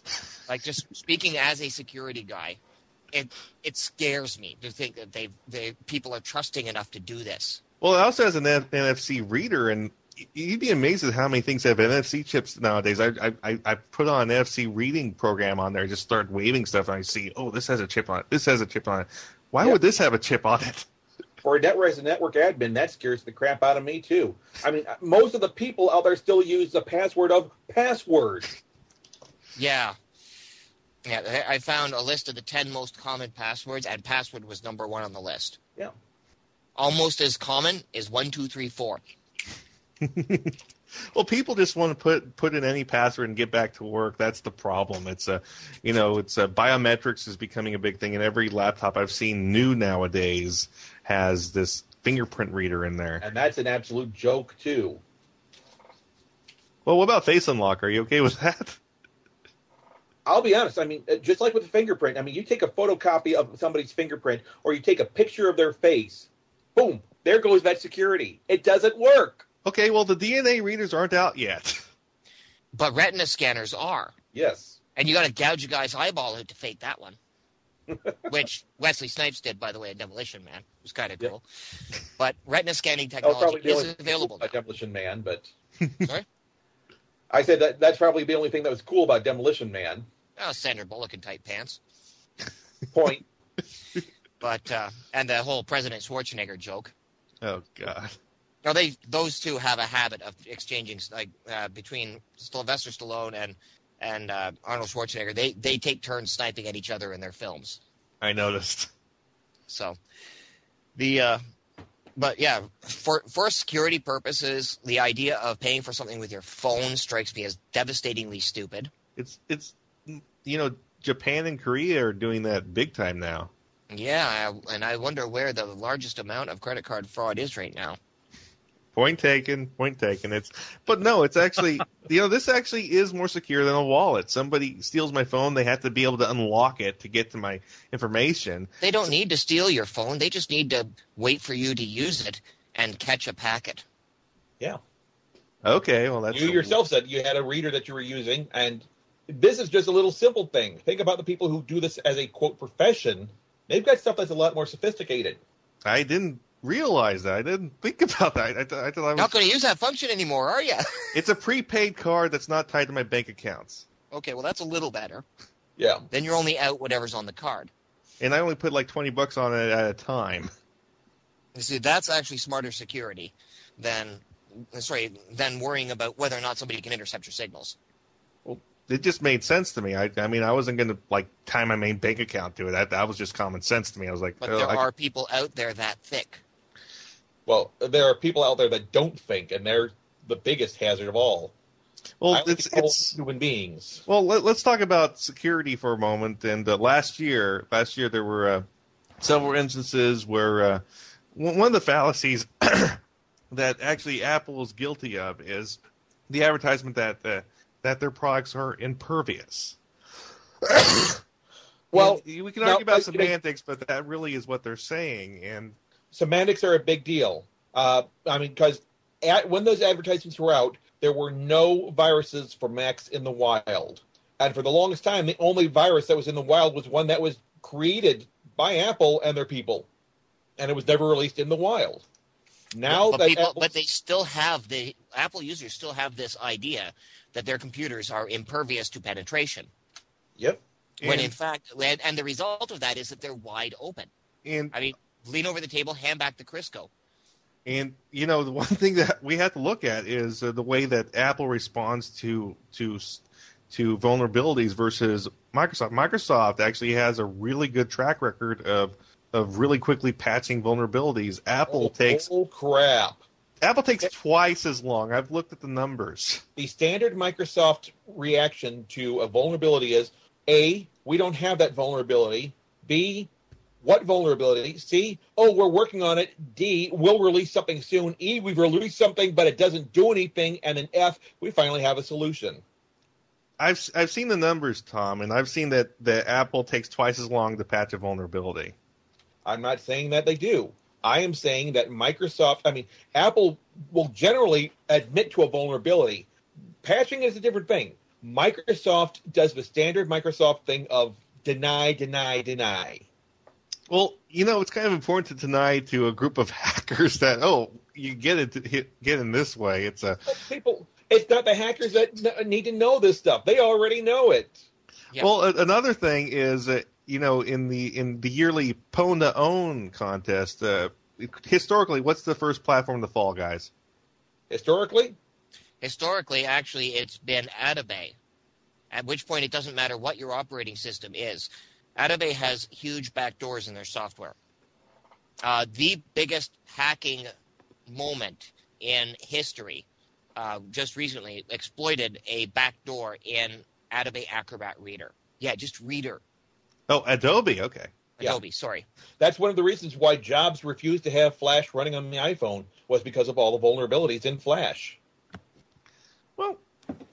Well, Flash is Flash, and I can't defend Flash because I personally hate writing for it, and as a web designer, I'd actually be happier the moment we moved away from Flash. But the thing is, HTML5 is a unicorn, because what people call HTML5 now is basically CSS3 cobbled together with jQuery scripts that kind of work, and really the one-stop solution for the same effect is Flash, but Flash requires a plugin, and there is no perfect answer, and the stuff that they call HTML5 is really jQuery.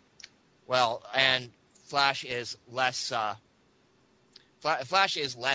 perfect than sorry, it's not very good. It honestly isn't. It's poorly designed, it's poorly executed, and it makes me cringe every time I go on a page and it's all Flash. Yeah. I don't design Flash. It causes pages. the computer to slow down to a screaming halt. It needs to go away. Flash really does. It needs to die. Animated SVG is out there, but they're not adopting it.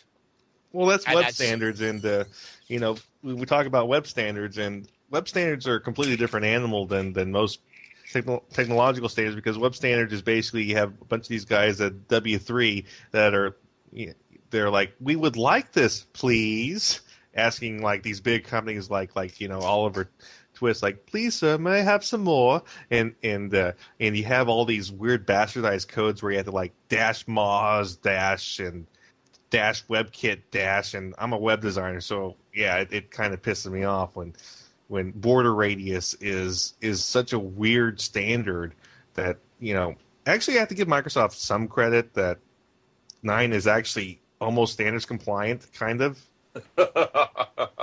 Look, after designing for IE6, 9 is almost an apology. Believe me, I mean, I've been working with Internet Exploder ever since the first version. And poor bastard. Huh? He said, "You poor bastard." Yeah, well, believe me, I mean, I was part of the Windows 95 beta support team at Microsoft. Oh, God.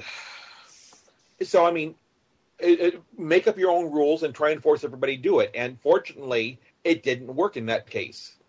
Yeah, and Netscape took off, and then IE, shipped on every computer, and people were too lazy to load something new, so. Well, yeah, what I loved is the courts told Microsoft you're not allowed to make it so you cannot uninstall Internet Explorer. So they built it in as a central part of Windows 98. So and then said, you go ahead and remove it, but it'll make your computer fail.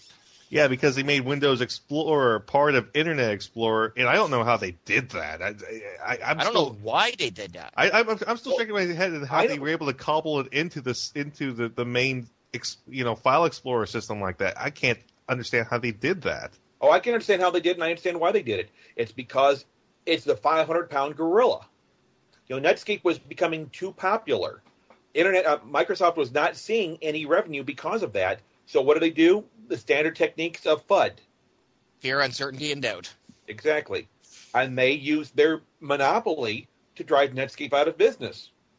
That's why we don't have Netscape. But it still didn't kill the code base, because that is now called Firefox. Yep, Mozilla. And Mozilla gets a nice chunk of money every year from Google, and that's the thing. Google's actually paying to have a competitor around. Well, and that's just it. I mean, the Microsoft monopoly has weakened severely in the past number of years, especially with the rise of Apple again. Well, I think one thing we have to mention is the rise of Google, because Google is becoming more than just a search engine and marketing company. It's becoming a complete computing, personal computing company without they do have an OS without hardware base. Yeah, but actually now they have a hardware base. It goes back down to two things. I mean, the stupidity/laziness of the average user. Everybody uses Google as a search engine. It's simple, it's easy, it's clean. To the point where people say, "Yeah, I Googled this on Yahoo." Yeah. Wait, what? Well, actually, although I've never heard anybody say I Googled this on Bing. Actually, Microsoft is paying lots of money to different television shows. Like, I think it was on Bones. They had characters say, "I binged this." Yeah, and it sounds stupid. Yeah, real humans give don't a damn about it.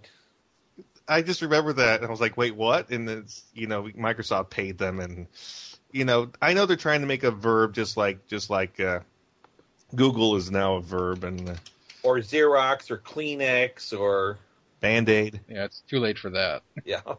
Yeah, I remember Xerox was mad about it. I was like, Xerox, just roll with it. Yeah, free advertising. Shut up.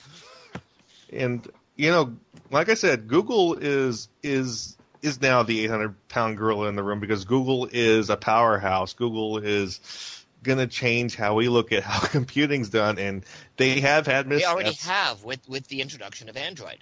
I mean, the tablet market would not have taken off as it did without Android. I mean, I'm sorry, iPad wasn't going to do it by itself. And the thing that people always forget is, yes, iPad is the market shareholder of tablets right now. Might be for a couple of years still, but it's dropping. It's 70% now. 70%. Wait, what's the other 30%? Android. We don't know. That's just it. We don't know what the future is going to hold. I mean, technology is changing so rapidly that we can't say. I mean, Windows 8 might be a monster tablet machine. I won't use it on my desktop. Even if I was inclined to use a Windows machine, I would look at this and go, no. And I know that it's going to drive more and more people to Linux because Linux at least still has a start button. Oh, boy. I mean, you know what happens on Windows 8 if you click the start button? It takes you back to that stupid panel thing. Metro. Yeah. People aren't going to like that. They are not going to be happy. You can disable that in the config file. Yeah, exactly. You have to hack the registry, basically, to get it to change. See, How many average users are going to look at Windows 8 and say, do you have something more like Windows 7? Well, you wouldn't believe how many Windows 7 systems I've had to hack to make it look like XP. Exactly my point. They had back when XP came out. Microsoft did something clever. They included the option to make it look like Windows Classic, which meant 95, 98. Yeah, that's true. And 95 still had the old program manager from Windows 3.1. Well, the thing is, I turned all that Astra stuff off of it was an Astra then. It was something else. All that Arrow. I turned Arrow off on the XP because I thought it was ugly. Arrow was on 7. Okay, it was the other one. It was Astra, I think. On XP, I turned that crap off because it was ugly. I liked the classic menu better. I just liked it better. I'm weird that way. But it wasn't so much Astra as it was a disaster. But yeah, one thing I love is this machine of mine, the one I built. It's a nice system. It's got a AMD Phenom on it, quad core. It's got 8 gigs of RAM. It's a nice system. It's lasted me about 4 years now. It's a good system. And I just helped a friend buy a new computer last week. We went to a CompUSA, one of the few left in the United States. And actually, Tom, you would know where this CompUSA. It's off of 121, Tom. Is that the one in Arlington? No, it's the one in. It's almost Grapevine. It's more of the you know the area. Oh, McKinney. Yeah. Yeah. I went there with my friend Jason, and he was looking at computers. He had 3 specifications for a laptop he wanted. He wanted a laptop that had a 10 key on it. He wanted a laptop that had lit keys. And he wanted a laptop that had a good screen. And it turns out the only computer in the whole CompUSA that was a laptop that had these 3 specs was a gaming machine. It was an Asus Republic of Gamer. So he walked out of that room with a 17.1 HD screen laptop with a Blu-ray drive, 12 gigs of RAM, and 3 gigs of video memory on board. And he's going to do Facebook with it. Yep. Spreadsheets. Oh yeah, he definitely needs that sort of power for a spreadsheet. Or we could buy him an Apple too and put VisiCalc on it. But this machine was fantastic. I mean, this thing, we threw whatever we wanted to at it, and it just looked at us like, okay, when are you going to give me something to do? This thing flew. But on the bright side, I mean, we joke about stuff like that. I applaud some of the people who buy it because they realize they're going to be using this for a good number of years, and they're planning ahead for that. Yeah, I'm thinking of picking on it myself. It was actually, for the specs, it was relatively cheap for a laptop. Actually, it performs better than most of the desktops they had in the store. This thing only costs about $1,200. Yeah. Well, I mean, But it's also sorry, go ahead. No, I was going to say, I just helped my mother buy a laptop. Got an Asus Aspire, has a i3 2.2 gigahertz, 4 gig of RAM on there, and it's a nice HDMI out. It's a nice little system, and it will last her a good long while. Yeah. Well, there is the question of how much processing power is actually needed. Your average user who thinks he knows about computers will say that he needs this, that, and the other thing, and then you look at his computing habits and you say, no, you could get by with a 486 with 4 megs of RAM. The problem, I mean, one of the things about when we talk about processing power is back from a decade ago when I went to college, I took a programming course. And I mean, like I said, I grew up programming with 1.4K of RAM. And we were given an assignment. And I'm watching these people turn in reams of paper with their code. And I turned in 1 page. All this processing power and all this memory and everything that we have nowadays, a lot of these programmers are lazy and they don't look for the most efficient system. Absolutely. I just finished a programming course on Microsoft Visual C#. Oh God.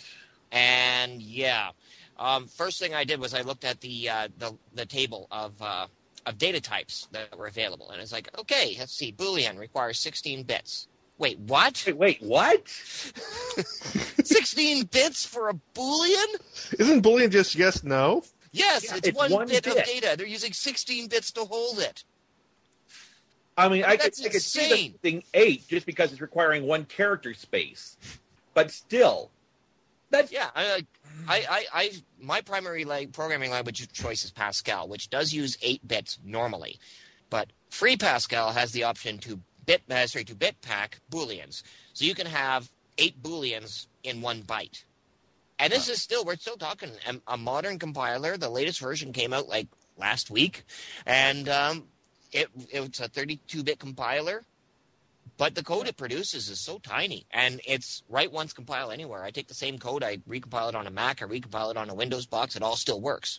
Place I'm working at. in some of the programming I've done, I was happiest when I was learning assembly because you got into the guts of the stuff, eliminated everything. I mean, you had to think about how you were going to program this stuff. Yeah, you ever hand-assembled code? Yeah. I did that once for the 6502. I won't do it again. Place I'm working at. I learned assembly just because I wanted to program for Stella. So, Place I'm working at now is using FoxPro still. Let's see, FoxPro, that was written by Borland, wasn't it? yeah, before it got bought out. Yeah. FoxPro's, I'm trying to think of who's making FoxPro now. Microsoft, actually, they discontinued it. Yeah. Here's the big question, though. Is it working for them? It's working for them. It's kind of an interesting system. But it's a system nonetheless. If it's working for them, I suggest they do not upgrade.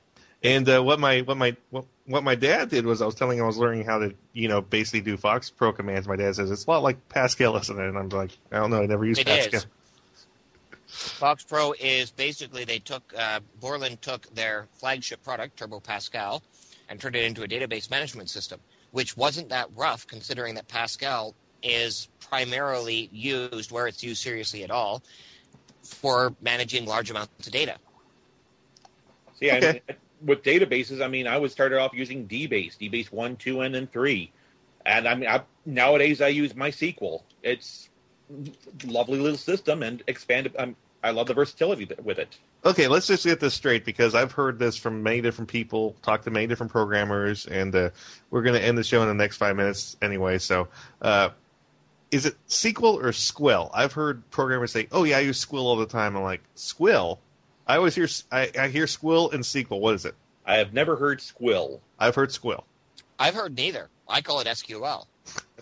It was always SQL to me. But I don't use it either because if I need a database management system, I write it in Pascal. I probably feel comfortable with FoxPro because that's what I do for databases, just write it in Pascal. Because Pascal rocks at doing databases. See, and like I said, with DBase 3 was a very simplified version of SQL, and I just upgraded from there. Okay, it's well, like I said, it's I've heard Squill once or twice, and that made me scratch my head for a minute. Like Squill, it's like I say Asus, and I've heard people say Asus, and I'm not Taiwanese, so I don't know. Well, what's the correct pronunciation? Is it Asus? Well, I come from a Greek mythology background, so I've always said like Asus. Oh. Like, hey, Zeus! Yo, Adrian! Oh, God, that's bad. Okay, so like I said, right now I have 2 Android devices and a Windows 7 64-bit, of course, PC. Tim, what do you have? I've got a Core i3 running Ubuntu, a Pentium 4 running Xubuntu, a HP Xeon system running Ubuntu, and 3 Android tablets and phones on top of that. Okay, so Tim is obviously the Linux advocate. Well, yeah. I'm I'm not going to get on my soapbox today, again. Okay, but you have had some conversions in the past. Oh yeah. All right, Tom. Well, my main system is my MacBook Pro running a Intel Core 2 Duo 2.4 gigahertz systems. I have 2 Hackintoshes running Intel processors, quad cores, 2.8, I think. I have 3 Windows systems one running 98, one running XP, and one running Windows 7. I have my main server, which is running Red Hat Enterprise 4.0. I have 2 Red Hat systems for personal use here. I have one Ubuntu and one Asterisk system. And then on my Mac, of course, I'm running Virtual PC, in which I've got everything from Windows 3.11 to DOS 5 and DOS 6 to OS 2 and several variations of Linux as well. All right, and that reminds. Why would you even bother with OS 2? Because I like OS 2. Oh, and I still have my Commodore 64 running as well. Wow, those things can just run, can't they? Oh yeah. But that actually reminds me really quickly. There was one video I saw that makes you sort of respect Microsoft in the fact that they always keep backwards compatibility. Someone took a virtual machine, installed Windows 1 all the way to Windows 7, just upgrading, and Windows 1 programs run on Windows 7. I thought that was kind of cool. So I have a couple of reasons to respect Microsoft. It's just such as the fact that they are providing financial assistance to Xamarin for the promotion of the Mono Common Language Interface, which allows C# programs written on Microsoft Windows to run flawlessly under Unix and Mac OS. It's just that the reasons I have to respect them are vastly overshadowed by everything else. The only reason I had to respect Microsoft, they screwed the pooch on. The best technical tool I had ever used was a Microsoft Knowledge Base, and then they changed it. And everything that was good and efficient about the Microsoft KB went right out the window. Well, but then they had to. The big joke about that was when the Microsoft Knowledge Base was running its best, it was running on IBM DB2 on OS2 servers. Wow. So, of course, after that came out and Microsoft became a bit of a joke about it, they changed it to where it was running on NT servers with whatever the hell database system Microsoft was using then. And it just, the transfer from Unix to NT on Hotmail was minor in comparison to what happened with the KB at that time. Wow. Well, I mean, Windows NT has always been sort of a joke. I think the main reason they switched over to it in the XP kernel was to salvage something from that disaster. Yep. Because when they trotted it out, they said this is going to replace Unix. This is going to be a better Unix than Unix. And now even Macs are running Unix. Well, it's like the old saying, if at first you don't succeed, you're using Microsoft products. You guys just aren't going to give Microsoft a fighting chance, are you? I mean, the thing is, with the new Nokia Lumia, I think they're going to shock you in the next 6 months. Only if there are unclosed circuits on the outside of the phone. Which, if it's running Windows, I would not be surprised. Microsoft has had a fighting chance for the last 30 years. Okay. We don't need to give them any more chances. We suffered enough from their chances. And if you don't believe us, ask Stacker. Ask so many more. Because I will tell you, the instant that I heard about Linux, I jumped ship. Okay, because I was using DOS up till that point. Okay, and this was 96 when I switched to Linux. Okay, Windows 95 and Windows 3.1 had been out, and I was still sticking to DOS. Well, DOS 5 was probably the best system they've ever put out. 622 came close. Yeah, I was running 622 because I needed certain device drivers support that was only available in 622. But when I heard about Linux, it was, see ya, Microsoft. Wouldn't want to be ya. Well, okay. I guess that's fair. It's like I said, I think that the problem is, I honestly think that they have a good idea with the Metro design language, especially with smaller form factors. I think it actually is a mistake to move it on to desktops, but we shall see. It's but like I said, I am backing Google because I think that Google has so much, data on people's day-to-day use of what they need. That they actually know what they need. Yeah. As opposed to, hey, let's try this. This might be neat. Well, and which seems to be Microsoft's plan. Type of stuff. Microsoft, like I said, has never innovated anything. Nothing. Apple hasn't had that many innovations themselves. Well, Apple hasn't changed their UI language in 10 years, and that kind of scares me. And actually, if you looked at my desktop, you'd see I'm still using stuff from before they changed the UI last. I have my close button on the left side of the screen where Windows keeps its window application button, because I don't like closing my windows when I'm trying to maximize them, because I just missed. Well, that was something clever Apple did. I cheerfully stole that and put it on my Linux desktop. And one thing they've had some hits and misses. I mean, FireWire was a great thing, but it wasn't adopted. Well, the problem with FireWire was it was a whole Betamax versus a VHS thing again. Exactly, and USB, I mean, just propagated. FireWire 8 is still was also Apple. Yep. Yeah, now, like I said, it was just like VHS versus Betamax. Didn't what's his name own both of them? No, they were competing systems. Okay. Yeah, Sony owned Betamax, and I can't remember who owned VHS. Philips. But I mean, yeah, I look at what's coming out now with Thunderbird, and I see a lot of good things for Thunderbird because it's currently the fastest transfer system out there, and being able to use it for everything from video on up. That's true, but 90% of what people use external connection systems for is storage or human interface devices. There's no way a human can keep up with even USB 1, and you don't need to go faster than eSATA for a hard drive because the hard drive can't go faster anyway. That's true, and one thing to remember is I think personally, I think Apple's actually making a better decision by teaming up with Intel with Thunderbird, because they're actually putting, they can actually put Thunderbird on non-Mac hardware, and that makes it a much smarter idea versus oh, here's FireWire, and by the way, only cameras and a couple other things use it, kind of, maybe a little bit. The only thing that used FireWire were cameras and storage, and that's because it was DB cameras that held a lot of data and needed a fast transfer system. Yep, and hard drives, same thing. There was no eSATA yet.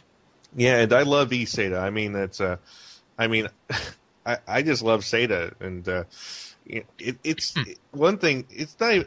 It's more of a cosmetic reason why I love eSATA over IDE.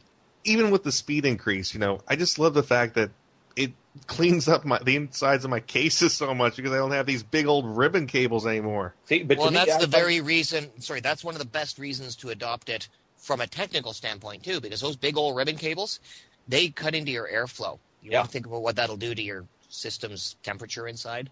Well, I got 6 fans running on my machine, but it will always cause a chuckle to me because we've gone full circle. We've gone from the serial cables used on the Commodore systems to the parallel systems used on IBM, and then back to serial. Full circle. Even the internal buses now, PCIe is a serial standard. Yep. But talking about Thunderbird, and that's the name of the new Apple, isn't it? Thunderbird. Yeah, I think so. Yeah. It's still going to have a tough time competing against USB because USB is so entrenched. They have a chance now because they're teaming up with IBM, but it's going to be a fight. Well, let's not kid ourselves. It's going to be a fight. Oh, it always is. People are resistant to change. I mean, how many people own laser discs? The only time I ever used a laser disc was when my dad was head of IT at a university, and you can figure out the rest. There are some things that are just too way ahead of their time. I mean, almost nobody owned a Laserdisc then, but everybody owns a DVD now. Well, the only reason to own a Laserdisc now is just so you can watch the highest quality of the original Star Wars trilogy unaltered. No, I wouldn't even agree with that.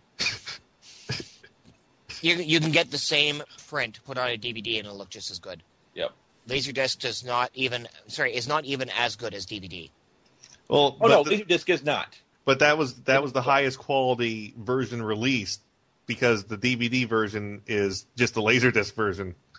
They didn't even like grab a good master. They just grabbed the Laserdisc master and put it on DVD and say, "Oh, by the way, here it is." That's what LucasArts did. Yeah, but at least you don't have to flip the stupid thing over.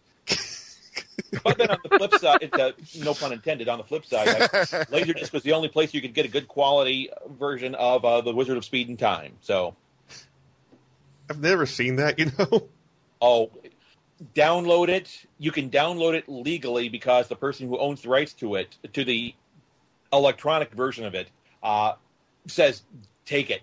take it. Wow. Yeah, there's a whole story behind Wizard of Speed and Time and what happened with it and the parallels between what happened in the film and what happened in real life. Wow, that's but yeah, like I said, my dad was the head of IT at a university and let me play with the Laserdisc they have there. They had a Laserdisc player. I was like, what is this? Oh, come on. Everybody, I'll tell you, almost everybody has used a Laserdisc, and I can tell you how. Okay. If you ever played the game Dragon's Lair or Space Ace or a number of other games like this, those were Laserdisc games. Hey, Neil, this is the part where we can jump back in. But nobody knew that the technology was in use in the devices. Exactly. But they still used it. Yeah, it's Laserdiscs. But yeah, Laserdiscs were, as a optical media storage, was way ahead of its time. And I remember in 1958. Yep. And I remember the first CD games, too, with the full motion video. And, yeah. Yeah, but let's wrap this up. This was our special on technology as a whole. I am your host, Ben, with... And I'm TV's Mr. Neil, and I played the part of the audience in this episode. And Timothy Groves, Linux advocate. And I'm Thomas DeVore, anti-Microsoft advocate, and the person behind 910CMX. That's 910cmx.com. And we're saying goodnight. Goodbye.